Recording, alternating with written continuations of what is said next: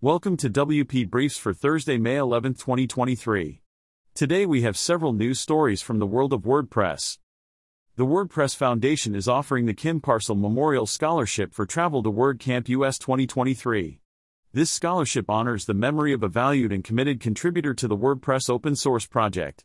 The foundation aims to further the efforts of contributors who demonstrate Kim's spirit by helping them attend WordCamp US 2023. In other news, WordPress community team has announced a new era of WordCamps that focuses on promoting adoption, training, and networking for professionals.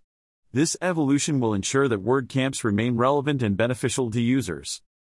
The fourth edition of a monthly roundup featuring all the latest features, updates, and fixes needed for extending WordPress is now available for developers.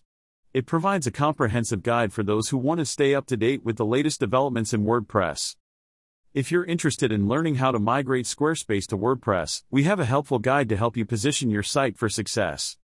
Results from the WordPress 2022 annual survey have been released with a slimmed-down version featuring 29 questions that led to a 26% increase in completion rate. Additionally, WooCommerce 7.7.0 was released this week with multi-channel marketing now out of beta.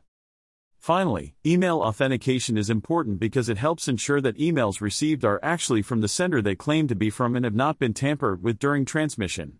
A new WordPress plugin makes it finally possible to DKIM sign your website's emails, which verifies email authenticity by checking whether it has been modified during transmission.